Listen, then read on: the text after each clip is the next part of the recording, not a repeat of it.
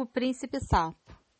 Há muitos séculos, quando desejar adiantava alguma coisa, vivia um rei cujas filhas eram bonitas, mas a mais jovem era tão linda que até o sol, que do alto via tanta coisa, não podia deixar de se maravilhar quando iluminava o rosto da moça. Perto do palácio do rei, havia uma grande floresta escura e sob uma velha limeira havia um poço. Nos dias muito quentes, a princesa costumava ir à floresta e se sentar na beira desse poço de água fresca. Quando se cansava de não fazer nada, ela brincava com uma bola de ouro, atirando-a para o alto e tornando-a a apanhá-la. E esse era o seu jogo preferido. Aconteceu um dia que a bola não caiu em sua mão esticada. Caiu no chão e correu direto para o poço. A princesa seguiu-a com os olhos, mas ela desapareceu, porque o poço era tão fundo que era impossível enxergar o seu fim. Então a princesa começou a chorar de tristeza e nada a consolava. Quando estava se lamentando assim, alguém falou com ela. O que aconteceu, princesa? Seu lamento comoveria o coração de uma pedra. Ela olhou para o lado de onde vinha a voz e viu um sapo esticando sua cara larga e feia para fora da água. É você, seu espalha-água.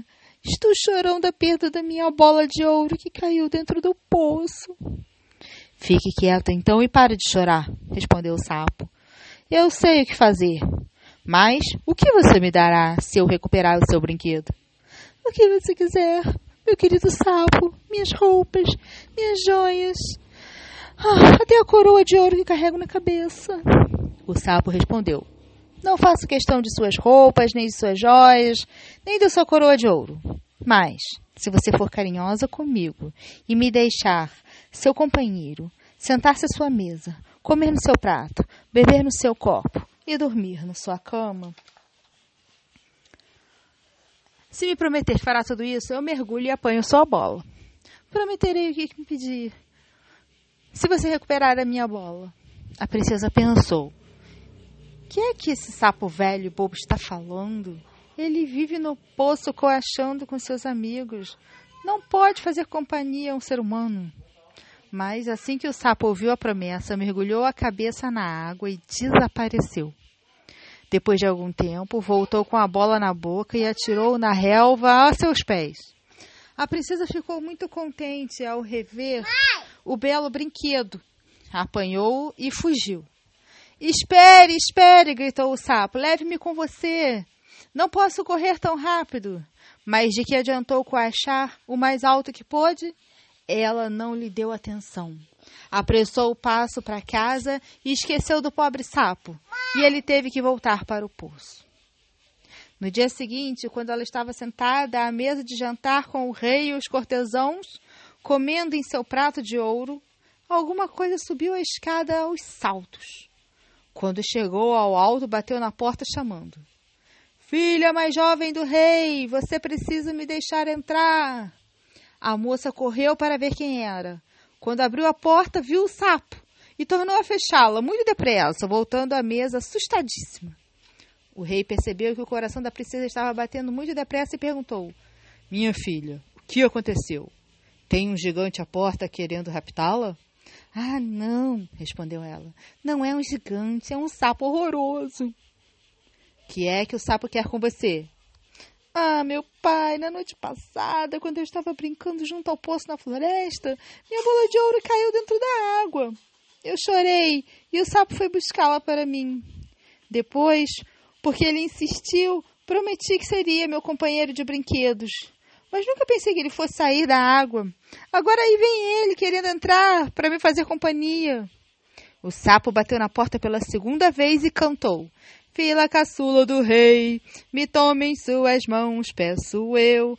Não se lembra do que ontem me prometeu, junto ao poço da floresta. Filha do caçulo rei, me tome em suas mãos, peço eu. Então o rei disse, o que você prometeu deve cumprir. Vá abrir a porta para o sapo. Então a princesa abriu a porta e o sapo entrou arrastando suas patas, acompanhando-a de perto até chegar à cadeira em que ela se sentava. Pediu então: me levante e me sente junto a você. Ela hesitou, mas o rei mandou que fizesse o que o sapo pedia. Quando o sapo foi posto em cima da cadeira, exigiu ser levado para cima da mesa e disse: puxe o seu prato mais para perto para podermos comer juntos. Ela obedeceu de má vontade, como todos podiam ver. O sapo jantou bem, mas a princesa não conseguiu engolir nem um bocadinho de comida. Por fim disse: já comi o bastante, estou cansado. Me leve para o seu quarto e prepare a sua cama de seda para podermos dormir. A princesa começou a chorar porque tinha medo do sapo pegajoso e ela nem ousava tocar. Agora iria dormir com ela em sua bonita cama de seda. Mas o rei ficou muito zangado e disse: você não deve desprezar alguém que a ajudou na hora da necessidade. Então a princesa agarrou o sapo com 2 dedos, levou-o para cima e colocou no canto do quarto.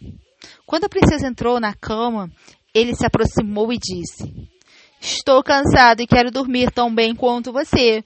Leve-me aí para cima ou eu contarei a seu pai. Ela ficou muito zangada. Apanhou-o e atirou-o com toda a força contra a parede, dizendo: você pode descansar aí o melhor que puder, seu sapo horroroso.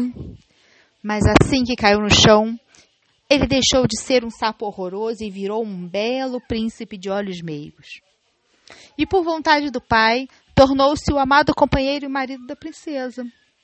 O rapaz lhe contou que foi enfeitiçado por uma fada má, e ninguém mais poderia tê-lo livrado do encanto, senão a princesa.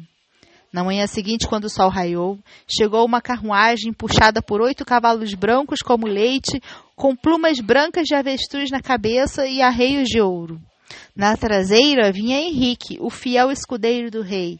O homem se angustiara tanto quando seu senhor fora transformado em sapo, que mandara passar 3 tias de ferro em torno de seu coração, para evitar que elas partissem de dor e de pesar.